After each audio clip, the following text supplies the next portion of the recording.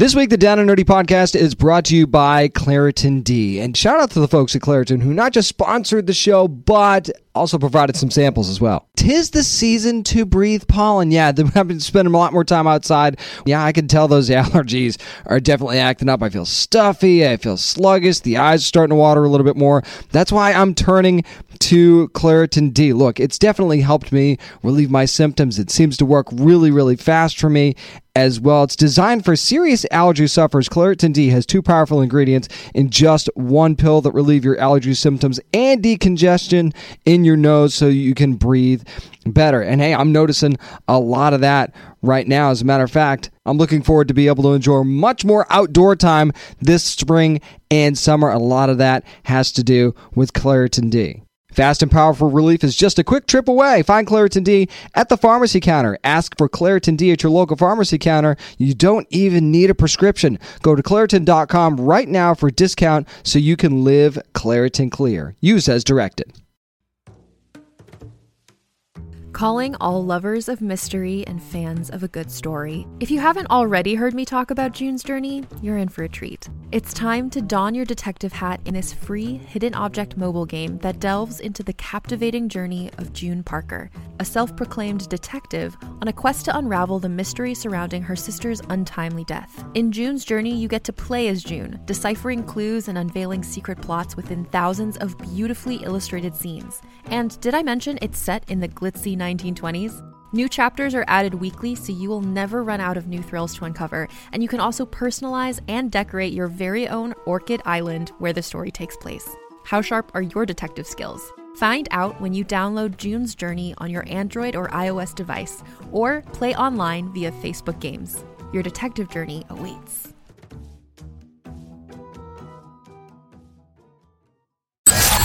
Spanning the nerd world and feeding your fandom. Crash landed. From comics to video games. From the cinematic universe to television. This is Earth.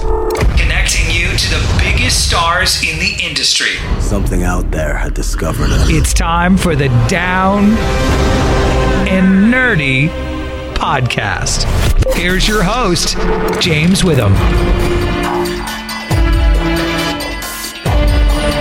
You've heard our Siren song once again. It's episode 227 of the Down and Nerdy podcast. I'm James Witham, luring you in with all things nerdy and going back to talking about Siren from Freeform, the mermaid show that had a huge amount of success. Going to be coming back for a second season in February of 2019, but I thought it would be a good chance to go back to the press roundtables that I was at San Diego Comic-Con 2018 and talk about the show, some really interesting insights for season 2, and then we'll revisit that right around January or so and talk about the show again. So if you're a Siren fan, this is definitely the week for you. If you still haven't really heard about the show and want to learn more about it, but you've been intrigued, definitely a lot of great info waiting for you. Speaking of great info, I mean, there's other stuff that we got to get to too. How about some comics and some brand new stuff on what we're reading next on the Down and Nerdy podcast? This is Aaron Campbell, and you're listening to the Down and Nerdy podcast. I can see you dragging out that long box right now. How about firing up the tablet or the laptop? Whatever you decide to read on, it's time for what we're reading. And how about something brand new from Brian Michael Bendis and the Jinx World imprint from DC Comics? It's Pearl #1, and this one intrigued me right away. But first, let me get to the creative team of Brian Michael Bendis, who's the writer. Michael Gatiss, who is the artist. You might remember them as the team that co-created Jessica Jones. Joshua Reed also doing the letters. Now, this story follows a tattoo artist named Pearl, who has a very unique tattoo on her arm that no one knows anything about. And her skin, I should point out, by the way, is absolutely pristine except for this tattoo. Although you could argue that the tattoo's pristine too, I'm not here to go one way or the other. I'll let you be the judge on that once you see it and see why it is unique. Now, she actually runs into somebody that recognizes it or the person's work who did it, and she kind of takes an interest in him. But, as that's kind of going on, that's what the story really takes a very quick and abrupt turn, and that kind of leads Pearl on another path. Now, she might have kind of unintentionally started something very serious during this little incident, and yes, I am being very spoiler-free here, and hopefully that is for your benefit.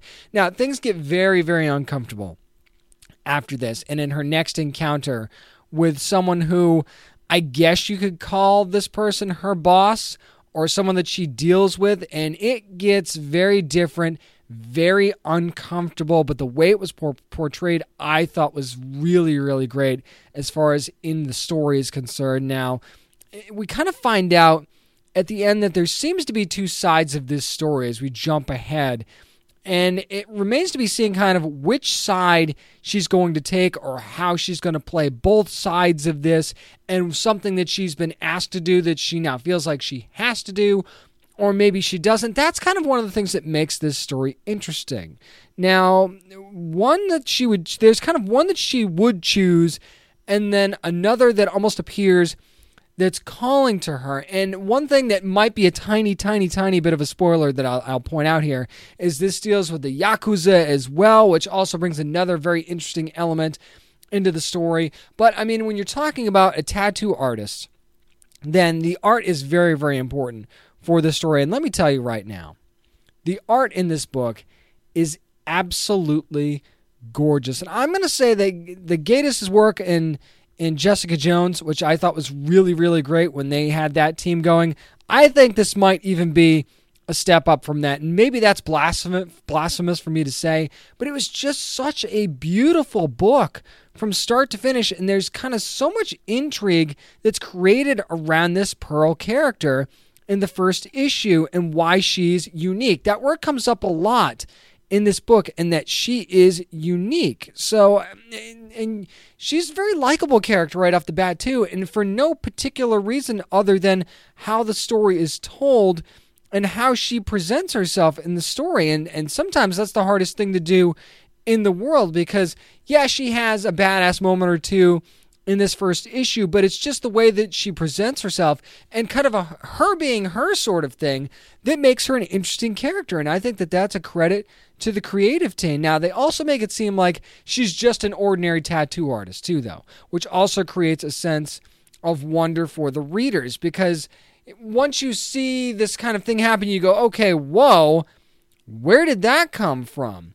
And then that adds a whole other level of intrigue to the story. So I am all in on this. If this is what the Jinx World imprint is going to be about, and if this is what Brian Michael Bendis is going to be doing in creating a whole new world and creating new characters for DC Comics as a whole, then I am all for this, man. This is a pull for me. Give me the second issue of this now. As a matter of fact, give me all of what Jinx World has coming. I can't wait for the next few weeks because there's a bunch more coming as well, and you can bet that we're going to be covering those. Another book that really caught my eye, and I know this is beginning a lot of chatters from Image Comics, it's Crowded #1, and Christopher Isabella doing the writing on this. He's kind of the hot writer right now that's kind of taken the comics industry by storm, and rightfully so. Rose Stein on the pencils, Ted Brandt on the inks, Triona Farrell on the colors, and Cardinal Ray on the letters. Now, the story is following a busy woman named Charlie, and once you read the book, you'll find out why she is so busy. Now, she's got quite the campaign out against her for her death that's going to be lasting for the next 30 days. I should probably mention that the entire world basically runs on apps. And it's this book is very timely because kind of that's where we're going, right? You can get your food delivered through the app. You can, get a car to pick you up. You can get somebody to walk your dog, take care of your household chores, everything right there on apps, right? So, but basically one of the apps that is available in this world is a kind of a crowdfunding app for assassinations. But now there's also an app to have somebody defend your life, and that's what she does. Charlie hires someone named Vita to defend her and keep her safe, and there's a reason why Vita is available that I don't want to spoil because it's actually a funny moment in this book. Now, other than that, the book really goes through Charlie's day and what she might have done to piss people off to want to kill her sort of thing, and it's the beginning of establishing, you can call it a rapport or not once you read the book between Charlie and Vita, and that is one of the charming things about this book, because there's really an odd couple situation going on here where you've got where Charlie's full of personality and full of herself, and then you've got Vita who hates people and just wants to do her job and move on to the next thing and just live her life how she wants to live it. And it creates a very interesting dynamic, and it almost makes you lose yourself in that or forget what's actually going on and what's going on in the story. but then you get violently shoved back into the fact that, oh yeah, someone's trying to kill her and this person's supposed to keep her safe. Now, there's something very enjoyable about them getting on each other's nerves throughout this story, though, and I think that that's one of the beauty parts of the storytelling in this book. But there is still a mystery that we're still left with as to why someone wants her dead. It kind of gets touched on a little bit, but not a ton. And let me tell you something about the art in this book as well. It's pretty solid, but the story really, really sells the fact that these characters are going to grab you whether you like them or not. And that is a crazy thing to be able to do. These characters are not necessarily likable, but it's either the combination of them or the story that surrounds them that makes you like them and be interested in them. And that is, a tip of the cap to Christopher Sebela. But going back to the art for a second, there's a moment where they're inside the safe house, I guess you could call it. And this isn't really a spoiler because obviously if somebody's trying to keep you safe, they're going to take you to a safe house. And one of the things that the panel does is that you see the house. It's almost like there's glass walls and glass floors all around it. That's not how the house is made, but it gives you a vision of this entire house. It's almost like if you were in a video game and you hit the map button and you got to see where your surroundings were, but in a 3D platform. I thought that was a really, really neat thing to do. You kind of get the layout of the house as Vita's describing it to Charlie, and I thought that was really, really smart. This is another pull for me. I actually really thought that I would love this book, and I definitely did. I'm interested in not only what's going to happen with the pairing of these characters, especially with how they're reacting to each other and a couple things that happen that I won't spoil. And not only that, but I want to know why there's a hit out on this woman. It might seem obvious, but I really don't think it is. I think that there's more to it or more that has not been said, and it wouldn't surprise me if we find out about that sooner rather than later. But I'm really looking forward to more Crowded and also more of Pearl #1 from Jinx World and DC Comics as well. That's going to do it for what we're reading. Up next, we're going to remain spoiler-free and talk about the first 7 episodes of Netflix's Disenchantment. That's next on the Down and Nerdy podcast. Hey, this is Kari Walgren, the voice of Haruko in FLCL, and you are listening to the Down and Nerdy podcast.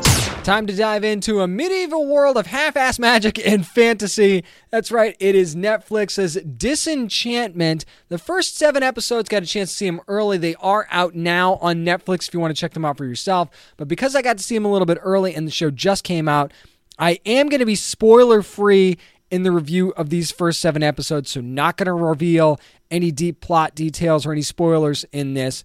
So you are safe if you haven't gotten a chance to watch any of these episodes. Now, I will tell you about the characters, and again, this isn't really a spoiler because you know about Lucy already, and we'll get to that in a second. But this story does follow Bean, who is Princess Tiabini. You have Elfo, and you have Lucy. Now, Princess Tiabini is kind of your typical, princess that's rebelling against the king, that doesn't want to get married for the sake of alliances. And then you have Elfo, who kind of left the home of Elf World for a search of a new life and actually to live a life.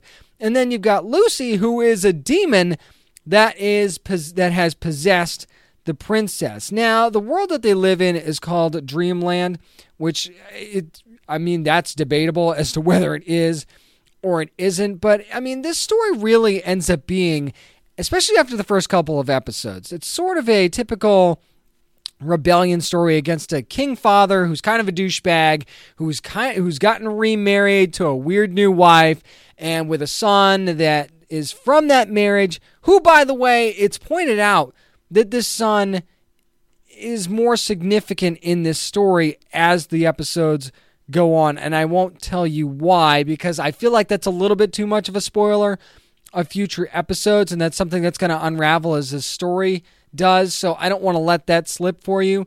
But this show does have a constant direction, which is centered around kind of a clunky story at times, to be honest. Now, as far as the humor goes, I will say that the humor definitely has its moments, and there were a few times where I definitely had, actually more than a few times, that I had some laugh out loud moments.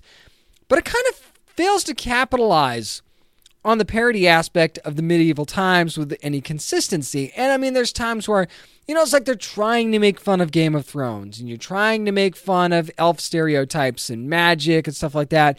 Matter of fact, stereotype humor is definitely a part of this. There's, humor about Vikings and Germans and southern swamp people and stuff like that. And it kind of leans on that a little bit too much at times. If you like Futurama, though, this show definitely feels more like Futurama than The Simpsons. Of course, you've got Matt Groening, who is one of the creators of this show, so that shouldn't be any surprise. But I feel like it leans on the Futurama type story quite a lot, but in a different angle. But it just doesn't quite land the parody that it's trying to be like Futurama did all of those years ago. I mean, and the other problem I really had with the show is that there's a few things that were set up for the long term, but then sort of disappear entirely in the first 7 episodes. Anyway, there's nothing saying that in the first 10 or even first 20 episodes that this show is going to get, it's definitely going to get 20,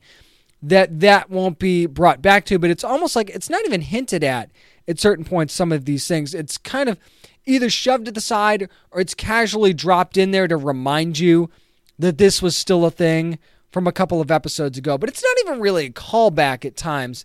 I know I'm being super vague here, and maybe that's frustrating, but I mean, these are like straight plot points that if I give them to you, it spoils a pretty good chunk of the story. So I can't really do that. But I mean, it's almost like the show's trying to decide between having a story that follows the entire season and then just having episodic things that sort of happen where, Bean screws up and then she's got to try and fix it sort of thing. Kind of like, The Simpsons would do where Bart makes a mistake or Homer makes a mistake or Marge, and then it's encapsulated in that episode and then it's over. Sometimes it might be an Easter egg for an episode way down the road and it's funny for long-time devoted fans, but for really nobody else. But this show hasn't really earned that credit yet to be able to do that. And it tries so hard to be its own thing at times, but then it also tries a little bit too hard to be like Futurama at other times. And parody is a tricky thing because if you don't go all in with it, and maybe this show kind of, see, that's the arguable point here. It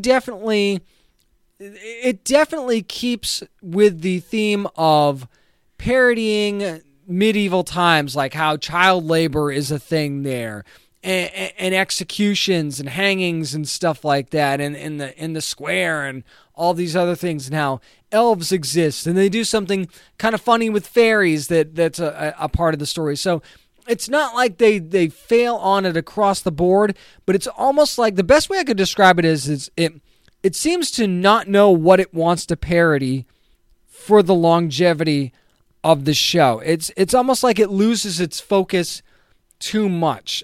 It's almost like the show needs autocorrect. It's like, no, that's not how you're supposed to spell that word.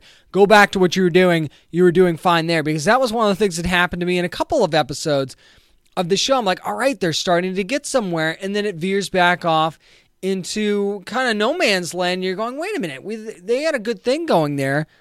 Why did they not just stick with that? And so, I mean, there's plenty of times where it doesn't know whether it wants to be a long-term story that focuses on something. I mean, the one thing it does focus on is being a screw-up, and that she kind of has a de facto angel and a devil on her shoulder at all times with how she's living her life. And then you work in, stuff with her dad and things like that, and it's all fine, but it just seems to me like this show could be more than it actually is. Now, granted, I've only seen the first 7 episodes, but, I mean, you're getting 10 episodes in this first season, so it's like you don't really want to take that long to find your footing, do you? And, I mean, the first 2 episodes are about one solid story, and then that kind of ends, and then you're left with everything else, which would be fine if it was a nice transition, but I almost feel like they didn't really hit that transition point very well. Now, I've kind of criticized this show quite a bit, but I will say that I do like the characters as they stand on their own. You're not going to like the king. and certain things that he does. Princess Tiabini is a likable screw-up character, and the group dynamic I do like between her, Elfo, and Lucy. There is kind of a weird thing with Elfo, and being that I think wasn't really necessary, and it didn't really land as funny for me. That doesn't mean it won't be funny for somebody else, and I get why they did it and why they thought it would be funny, but it just didn't. It stood out as more awkward than funny for me, and it wasn't what they were trying to do. It was the way it was being presented, which was kind of weird and awkward for me. And I don't think that they're going to let it go, although it has kind of been let go in some of the episodes. And again, there lies my frustration. You're either going to focus on something or you're not. And I don't think you're going to dump it because you think it's not working and keep it in the final cut. So it's not like they got fan reaction and went, you know what? Maybe we shouldn't do that. Maybe we should just forget about that. That's something you do in transition from season 1 to season 2, or a transition you make from an original movie to the sequel. You don't do that as you're going along because you're not getting any feedback. So I've definitely not lost hope for Disenchantment. I still think that this could be a good show, and I think it has a solid cast of characters, and there's a couple of second and third level characters that I think make some of the funny moments, like the village crier guy, the guy that makes the announcements, I think is hilarious in this show, and some of the most funny moments in the show are from him. And again, there are some laugh out loud moments, but I feel like there could have been more, and maybe my expectations are too high based on what I've seen from Futurama and from what I'm seeing from The Simpsons. And I know that this show can be good if it could just sit down and focus on parody of the medieval times and fantasy realm. You just focus on that. Don't worry about trying to parody anything else. Let that be your focus, and let being trying to find out who she is be your focus, and let that stand on its own, and hopefully that's the direction this show ultimately decides to take. Since this is the first 7 episodes, again, it's really tough for me to give this a rating. So if I was going to rate just the first 7 episodes, I think I would give this 6.5 portions of roasted Elfo out of 10. So 6.5 out of 10, which I know isn't very high, but I reserve the right to revise that after I see the complete first season and even the first complete 20 episodes. So this show is available for streaming now on Netflix. Let me know what you think of Disenchantment. Am I dead wrong? Am I seeing this incorrectly? Let me know at DownandNerdy757. I'd love to get your opinion, because, hey, just because I wasn't really a huge fan of the first 7 episodes, just because I was kind of lukewarm on it, doesn't mean that you won't love it. And if you do, I want to know why. That's going to do it for this week in Geektainment and my spoiler-free review of Disenchantment on Netflix. Up next, we still have some nerd news to get to, so we'll do that on the Down and Nerdy podcast.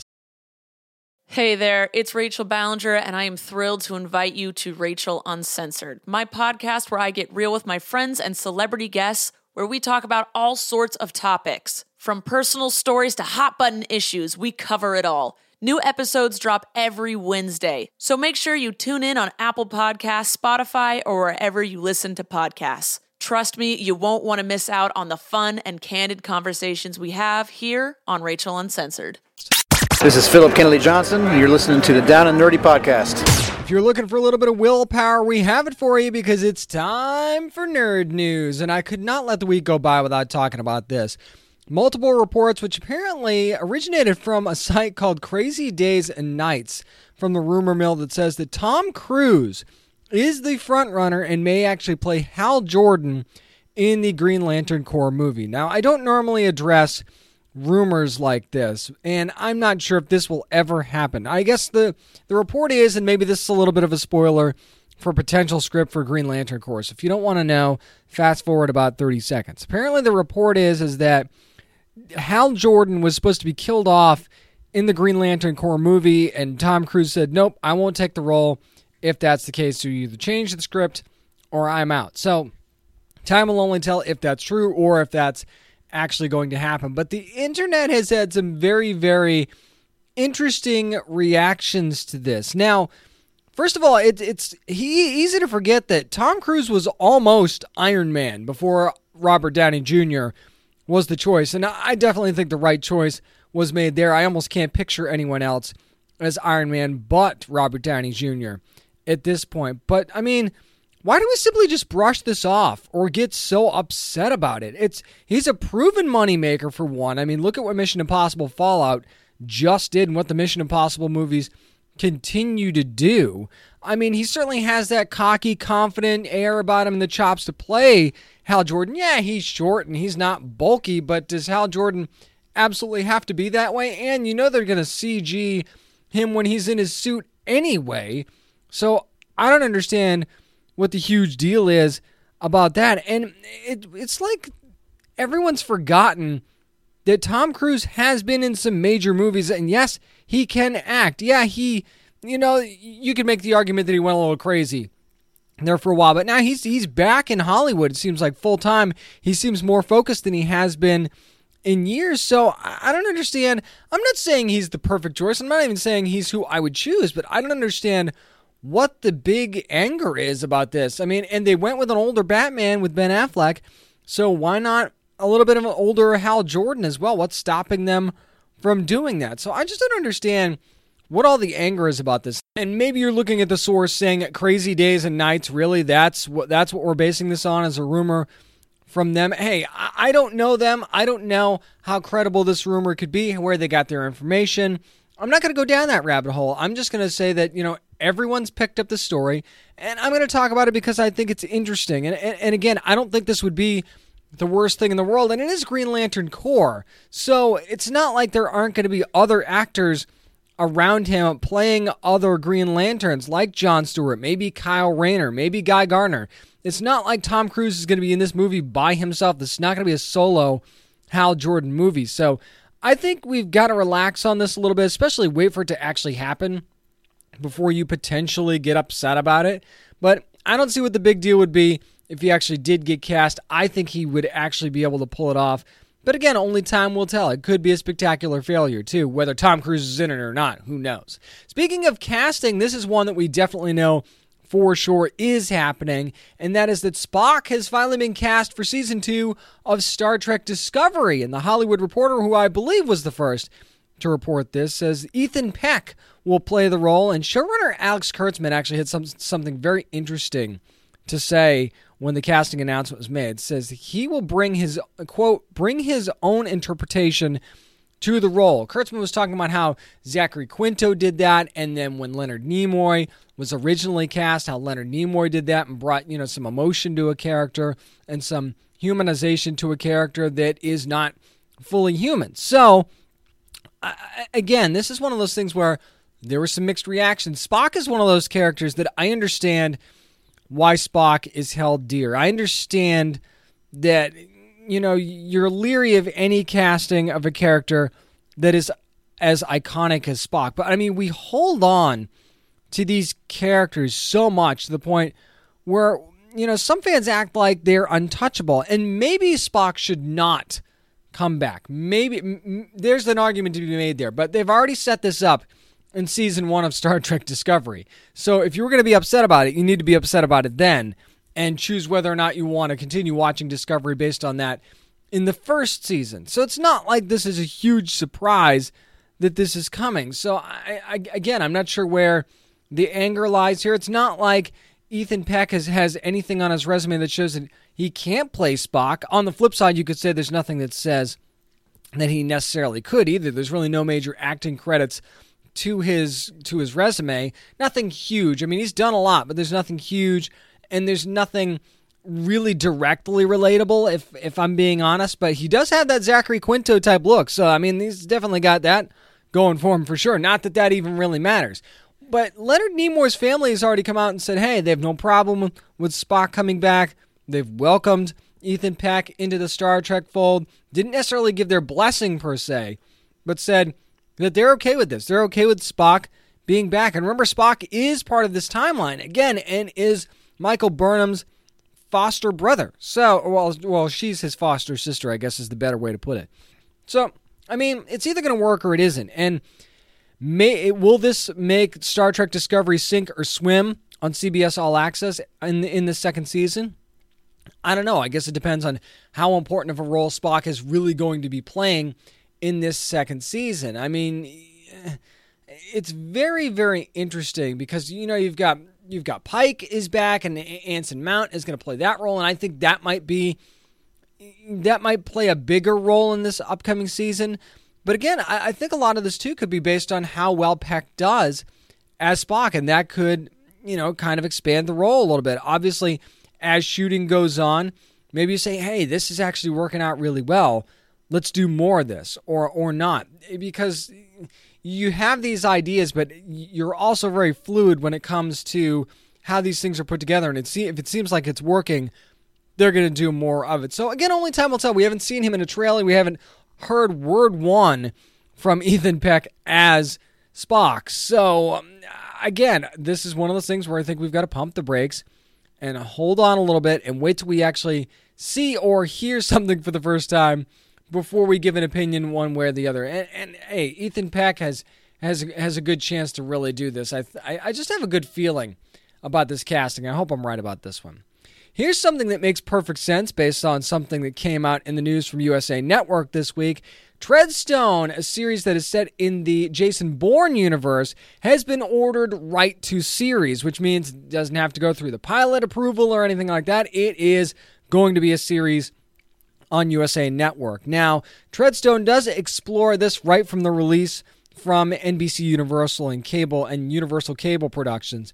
It says that Treadstone explores the origin story and present-day actions of CIA Black Ops program known as Treadstone, a covert operation that used behavior modification protocol to turn its agents into nearly unstoppable superhuman assassins. Of course, you know the Jason Bourne movies, and you know how that story has unfolded so far.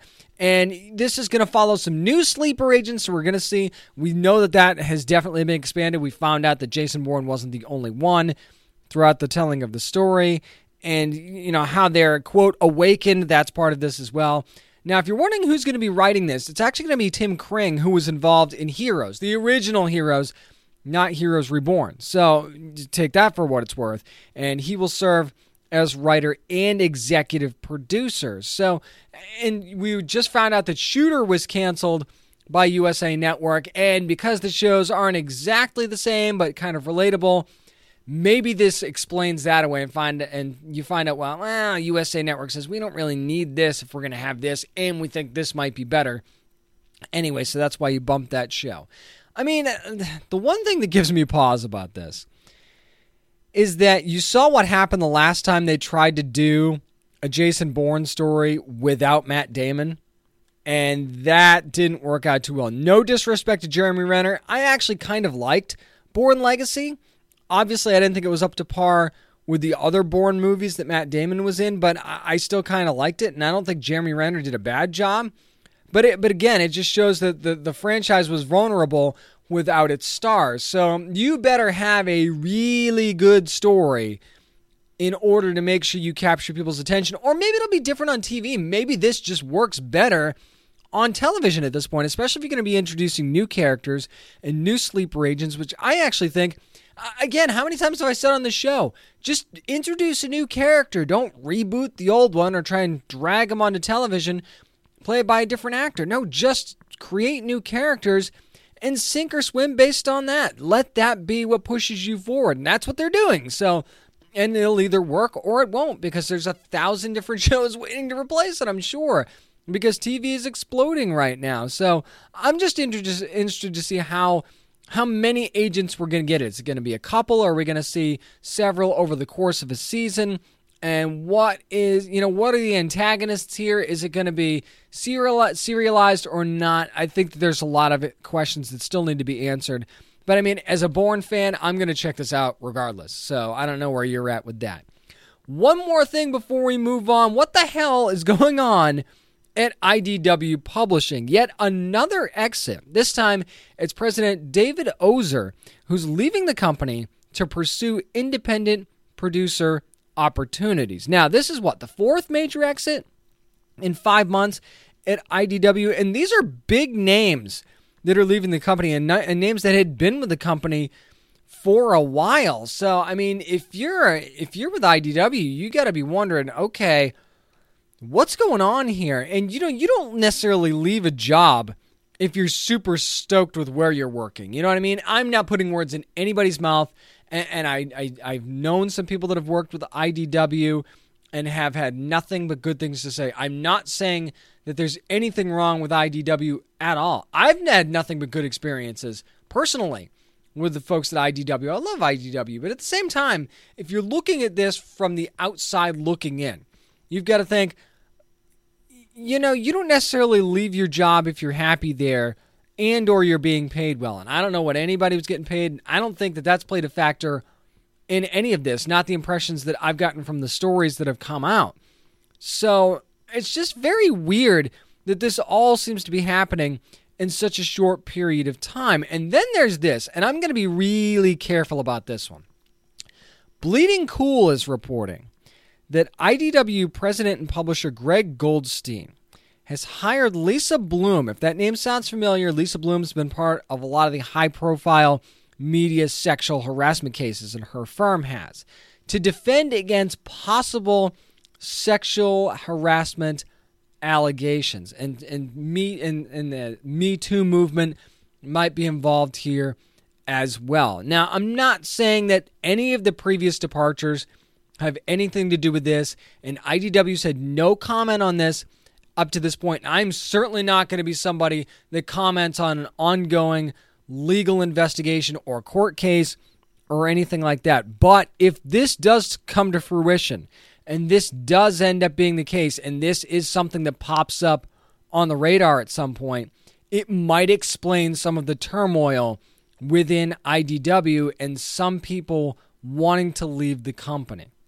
Again, I'm not saying that this has anything to do with it or that this is even a thing. This is just something that's being reported by Bleeding Cool that has not been commented on by IDW. But it's one of those things where if you think the boat might be rocking and you have a chance to get off before it sinks, you're going to do that. So there's a possibility that several of these names thought, okay, and even though they probably didn't do anything wrong, thought, I better get out of here before this starts to get ugly. Now, by no means do I think that this could sink the ship at IDW. I think the company has a lot going on. There's a lot of great people that work with IDW. They put out an amazing product. And if something's going on that shouldn't be, the higher ups at IDW will handle this and it will be dealt with, because that's the kind of company that IDW is, in my experience. But again, if this comes out to be true and this does end up being a story, I just think it would explain a lot. And it's not to say that there aren't some great people that have come to IDW since these departures as well. I mean, John Barber is a perfect example, coming back as editor-in-chief. So, I mean, it's not like they've got scrubs working at IDW. It's a great company. They put out great books and great products. So it's just something to keep our eye on, because if more of these exits start to come, I mean, 4 and 5 months is a lot for top positions. So if this keeps on happening, I will have my caution bulb lit from IDW. And this is an opportunity for other companies that aren't quite at IDW's level to kind of catch up to where they are a little bit too. You have to keep that in mind. And it's very interesting and very intriguing to me, and that's the reason I wanted to bring it up. That's going to do it for Nerd News this week. Up next, we're going to take a very, very early look at Season 2 of Siren on Freeform. I'm going to talk to the cast and producers next on the Down and Nerdy Podcast. This is William Powell from Siren on Freeform, and you're listening to the Down and Nerdy Podcast.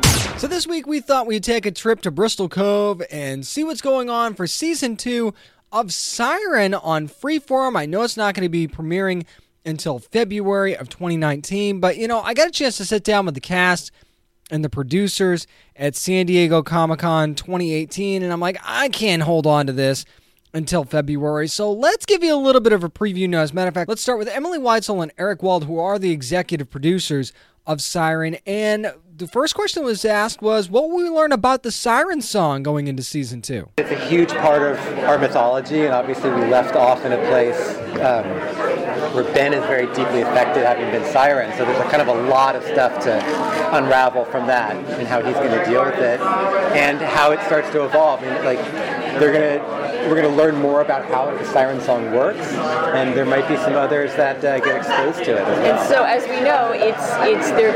It can affect people in different ways. So there's the negative Siren song and the more loving, positive Siren song. So we'll play with both those things as well. And also, we're going to explore what it means to the mermaids when they sing it, how it feels for them, and how they experience it. Next up, you knew this had to be asked. What new characters can we expect in Season 2, and how will they fit into the existing story? Yeah, I think the most obvious at the end of the last episode with that phone call from Maddie's mother, that's definitely a character that's going to come into it and sort of create a lot of conflict for Maddie and the other characters. And then, like we said on the panel, there will be more that are coming onto land, and it's really going to allow us to get into a lot of the mermaid mythology, sort of how their life is like socially in the sea, really to dig into a lot of that, what they learn as they're on land, now they have more time to spend on land.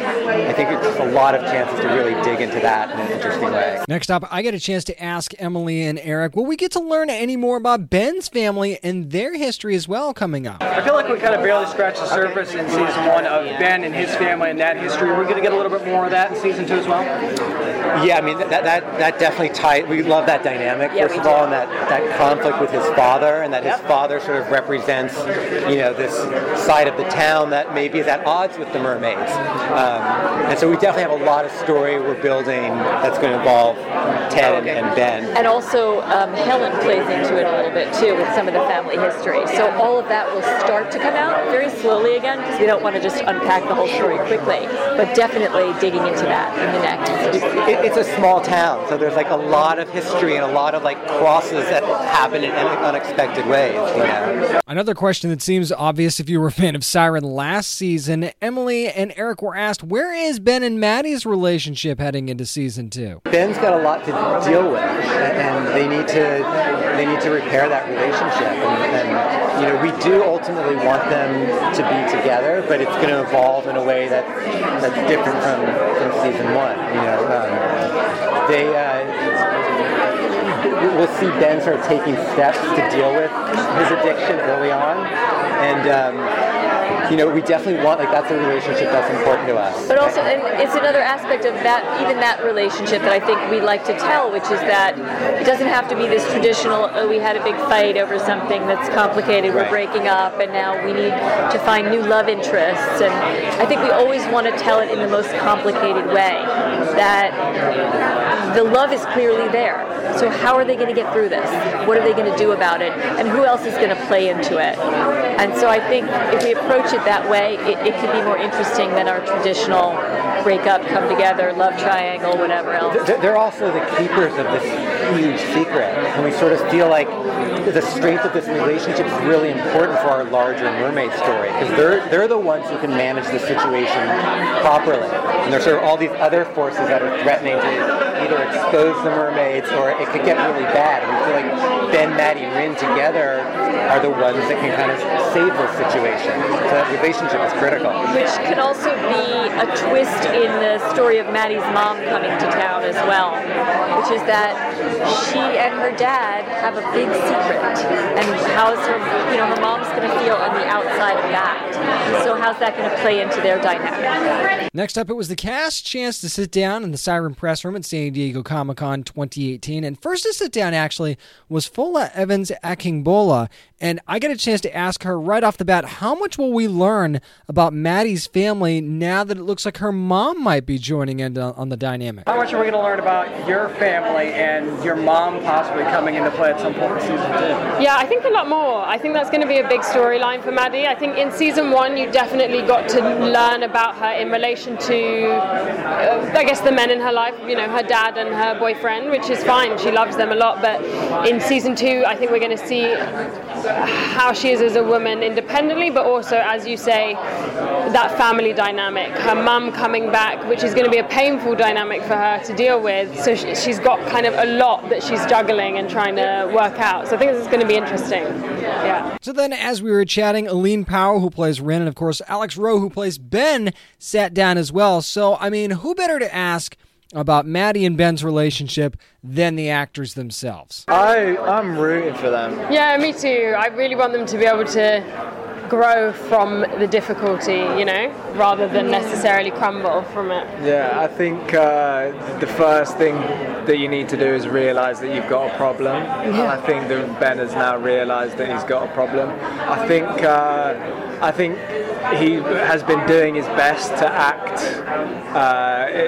to do the right thing. But I think he's had to start questioning himself a little more, and I think that he needs to try and figure that out, and I think that's interesting. I've never really seen that before, like someone having to deal with the effect of someone else's superpower. It's usually like how the superhero uses their superpower, but like Ben is affected in this way, and it's interesting to explore that side of it. You might have heard the word addiction come up from Eric Wald in the earlier conversation, so I was asking Alex, is dealing with the Siren song going to be treated like an addiction, as was mentioned earlier? It's funny because when Eric was here, he actually used the word addiction. Would you kind of liken it to that? Is that how the angle is going to kind of go?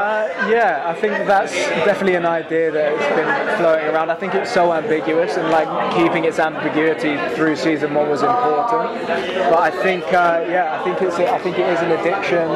I also think that, it's just having an effect that he can't control, and I think addiction definitely is that. And finally, could not ask about the love triangle that's going on. So someone did ask, how will the love triangle be explored, and what might we actually see an open relationship on the show at some point between Maddie, Rin, and Ben? I think it'd be very interesting to see, because I don't actually know how it would work.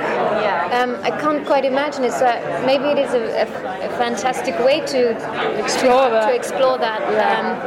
I think maybe because Rin is a mermaid, and for her things are so different in the way she shares and gives love, maybe it is a bit more flexible of a model than perhaps if we were in a very realistic TV show with, I only know like one. In my real life, I know of a couple that is a 3. Yeah. And for a while it worked for them. So I think throwing a mermaid into the mix of that trio does kind of switch it up. If you're a fan of Siren like I am, it's really good to get an early feel of what we're going to expect in season 2. And it looks like season 2 will actually deal with an addiction aspect a little bit with Ben. And then we're also going to find out more about the Siren song. Why does it affect different people in different ways? And are different Siren songs for different mermaids going to affect different people in different ways? And the integration into how humans and mermaids are going to deal with each other,